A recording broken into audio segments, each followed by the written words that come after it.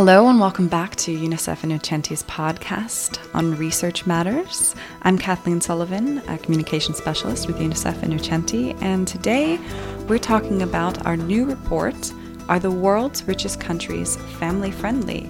On policy in the OECD and EU with our report authors, Kat Chen and Anna Gramada. Welcome, Kat and Anna. Hi. Hi, Kathleen. Thank you for joining me for today's podcast. I think we were really keen to have a conversation about this especially because of how much attention this report has been getting since we launched it a couple of days ago. So I want to ask, why do you think this report is getting so much international attention? We're on the front page of many international newspapers, getting covered by BBC, Financial Times, The Guardian, and more all over the world. What do you think is it about this report that is getting so much press? I think this report is getting so much attention because of because the topic is universal. It refers to all of us. One of the biggest surprises of the report was that there is no relationship between the wealth of the country and how family friendly it is. And I think that it has also resonated among people in such countries as, for example, the US, the UK or Switzerland, because they feel that there are resources and that the fact that they rank so low, it's about political priorities. Right, absolutely. That there's no relationship between how wealthy a country is and how good their policies are for parents is really interesting. And as an American, the US ranked last on our league table of countries and how family-friendly their policies are. So I think this really, quote, hits home for me and puts on paper a lot of these generalizations make about how bad maternity leave and paternity leave policies are. Here, this report actually shows just how bad they are relative to other rich countries. So it's nice to see to have this league table just to show which countries are doing well in what areas. But I was surprised that New Zealand ranks so low on our league table. Would either of you be able to talk a little bit? Do you know anything about New Zealand's policies in particular and why they rank so low on our list? Yeah, so they are ranking low because they are undergoing a policy change right now, and we use data for 2016. Maternity leave was quite short then. It wasn't even 26 weeks or 6 months that I recommended for exclusive breastfeeding, but they are increasing that right now, and as of next summer, 2020, they are going to have 26 weeks of paid maternity leave. They also rank low because in 2016 there was no paid paternity leave, and I don't remember if they are changing that now. I think UNICEF New Zealand is recommending that they should have proper paid paternity leave, maybe of just 2 weeks, which is quite usual across the countries that have any paid paternity leave. But another reason that they rank low is that we didn't have any comparable data on childcare enrollment. So if we did have that, maybe New Zealand would have ranked a little bit higher. Just on maternity and paternity leave in 2016, they are doing quite badly. But as I said, at least on maternity leave, it is changing. It is already a little bit more generous than in 2016, and it's going to be 26 weeks next year. Let's talk a little bit about comparable data, because one of the questions for people who don't know how we do research here is, it's 2019. Why is our report using 2016 data? And I think this is just worth explaining, because many of the countries actually have since updated their policies, but it's important for us to explain why we're using this comparable data from 3 years ago. When we do international comparisons, it's important to have data that are comparable among countries in a particular time and space. And this also entails taking them from one source to make sure that methodology is consistent. This often entails that we go back to the last point in time when we had all the comparable data, and this point in time, in this case, is 2016 data provided by the OECD. Also, all statistical agencies take their time to have their measurements ready, so it's usually a normal waiting time to wait for a year or two just to get the number which is exactly right. I find paternity leave really interesting in general, and not just how little of it we offer across these rich countries compared with maternity leave policies, but also that we know that there's very little uptake in it, even when policies are offered. Anna, can you speak to that a little bit? Yeah, paternity leave tends to have low take-up, but only usually typically at the beginning. This is fascinating because it's a crucial point in the debate of whether it's public policy that responds to social change that has already happened in the society, or whether it can foreshadow and somehow shape it. For example, today we look at the Scandinavian countries, such as Sweden or Norway, as if it was the public policy that responded to already more egalitarian society. This is not necessarily the case. When paternity leave was introduced in Norway in 1990s, the initial take-up was only 3%. It's only during the following 20-30 years that it has come almost to the full take-up. Currently we have almost the take-up between 95% in Sweden and Norway. Do you credit that to their use it or lose it policy, in that they no longer allow mothers to take the 100% of the leave they offer parents? One reason is use it or lose it policy. I think another reason is the typical dynamics that unfolds, that initially it's only the precursors who take it, people who have probably easier situation at their workplace, and then you need a critical mass to make it into a social change. For example, when paternity leave was introduced in Japan in 2007, only around 1 to 2% of fathers took it. However, this proportion has quadrupled in only a decade. Right now we have data on whether fathers would like to take it and why those who would like to take it cannot do it. And we see that it has mainly to do with the organization as well as the atmosphere in their workplace. The top reasons for why fathers in Japan are not taking the leave are staff shortage and unfavorable atmosphere.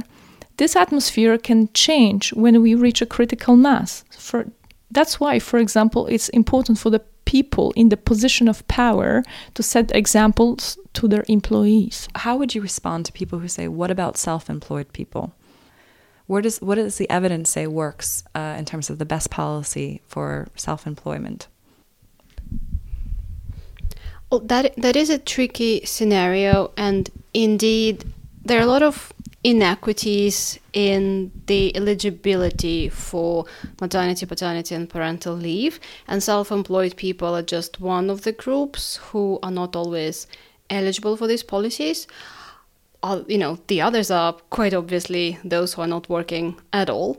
But if we go back to the self-employed, well, there could be some sort of social insurance fund-based policy whereby while they're working and they're paying taxes and social insurance contributions, they could then draw on that to receive parental leave pay while they take some time off work. Or it could be tax funded, so anyone, regardless of whether they're an employee or a self-employed person, a registered self-employed person, would be receiving some sort of statutory parental leave pay while they are taking time off work. The real question for the self-employed is then who is going to be delivering on their existing contracts and keeping the small business afloat. And that's a difficult question, but the government could certainly provide the pay while they're staying at home. And to build on this, an interesting example can be provided by Poland that in 2015 introduced universal leave. This was a public policy that tried to tackle the issue of the self-employed, but also of students or of people who are not in employment.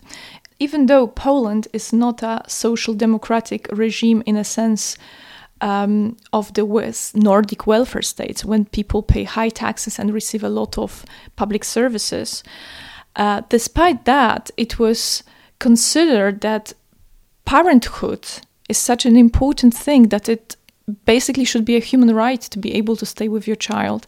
And currently Poland is offering 12 months of universal leave with the minimum threshold of 1,000 zlotys, which is approximately 250 euros. Thank you for sharing Poland's information, especially since you're from Poland, Anna. But I was surprised to see, given that Poland still ranks lower on our league table than expected.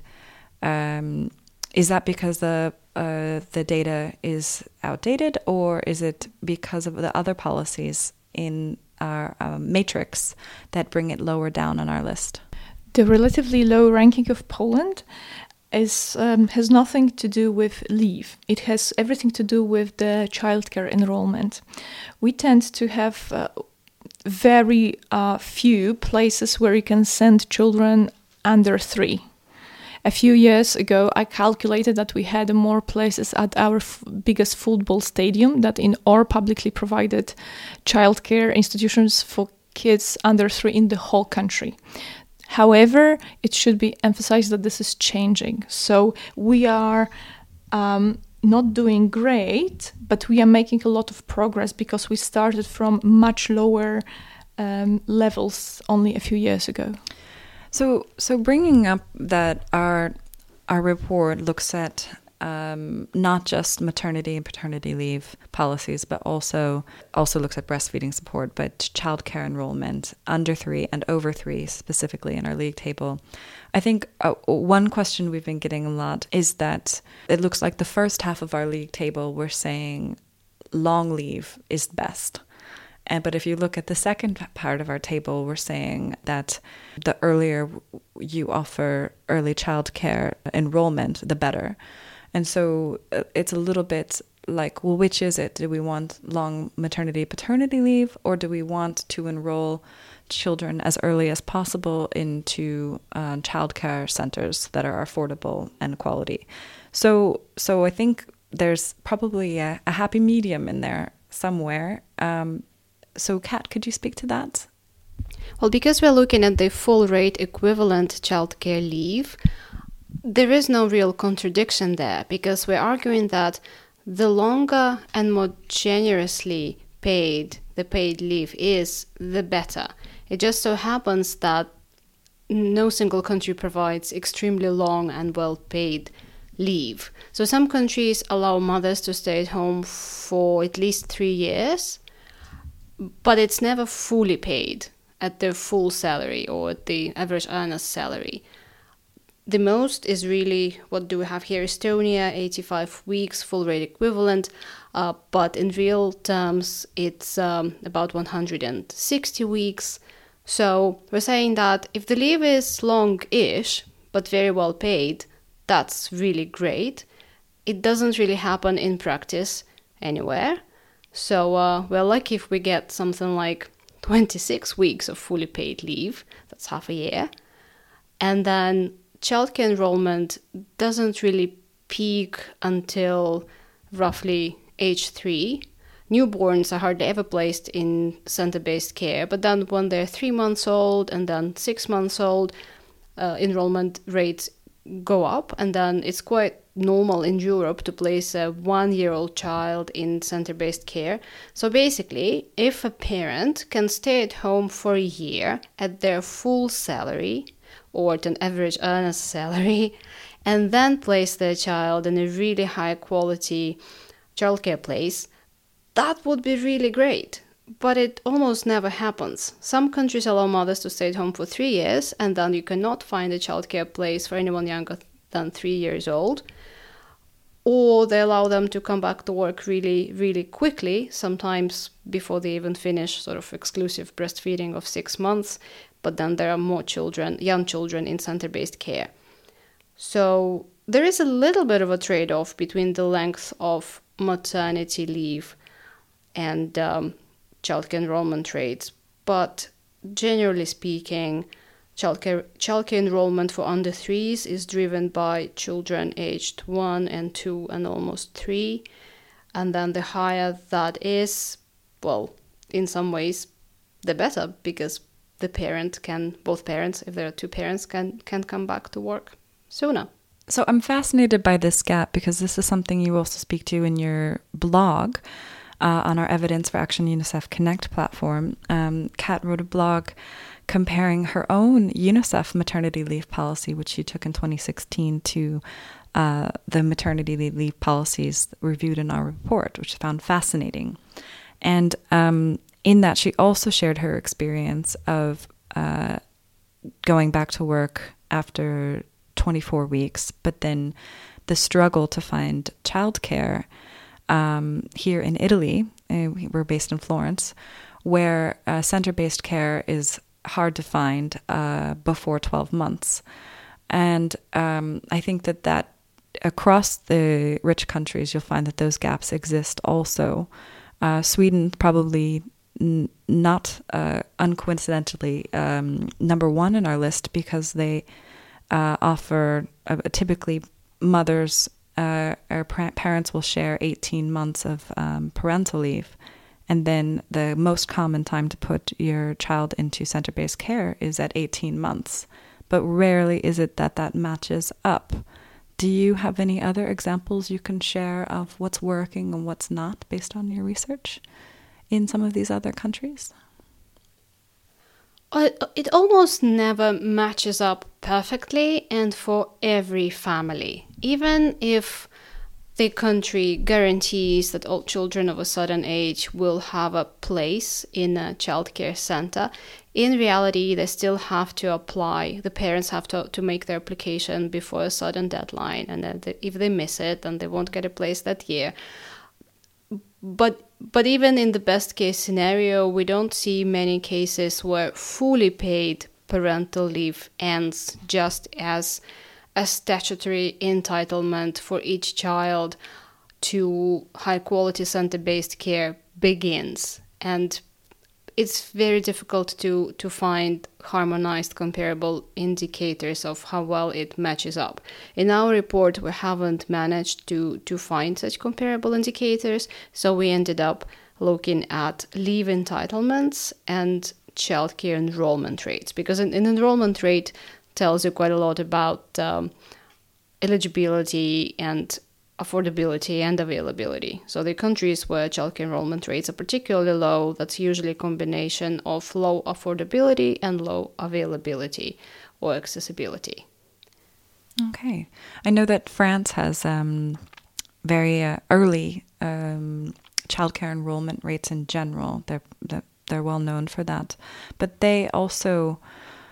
they're in our top 10 on the league table, but even despite the early childcare enrollment, are lower than expected.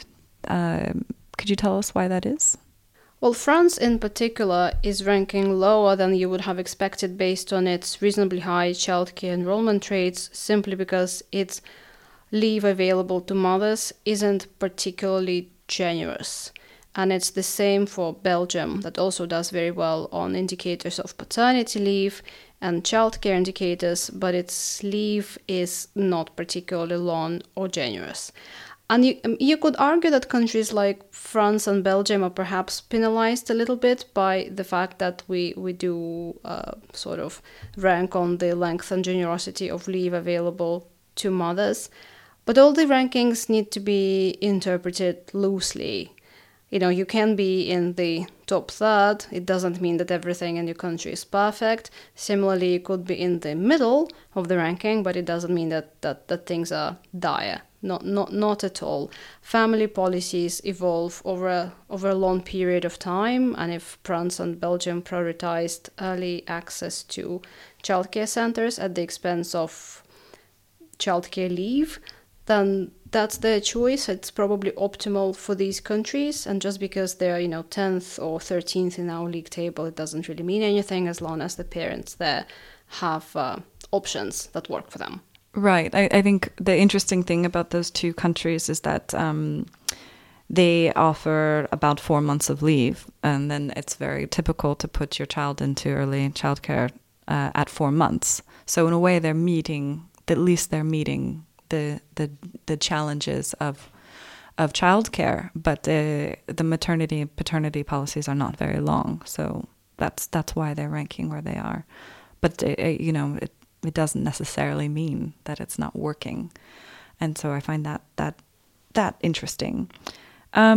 Speaking of childcare, Anna, could you speak a little bit about the affordability of some of these childcare options? Because I think just because there is a childcare available doesn't necessarily mean that it's affordable. And I know, speaking from experience from my family and friends in the U.S., affordable childcare options in the U.S. is probably another reason why they're ranking so low on our list. So, how did you consider affordability in your research? Yes. So there's a question of accessibility, namely how many places there are vis-a-vis the number of kids, and there's a question of affordability.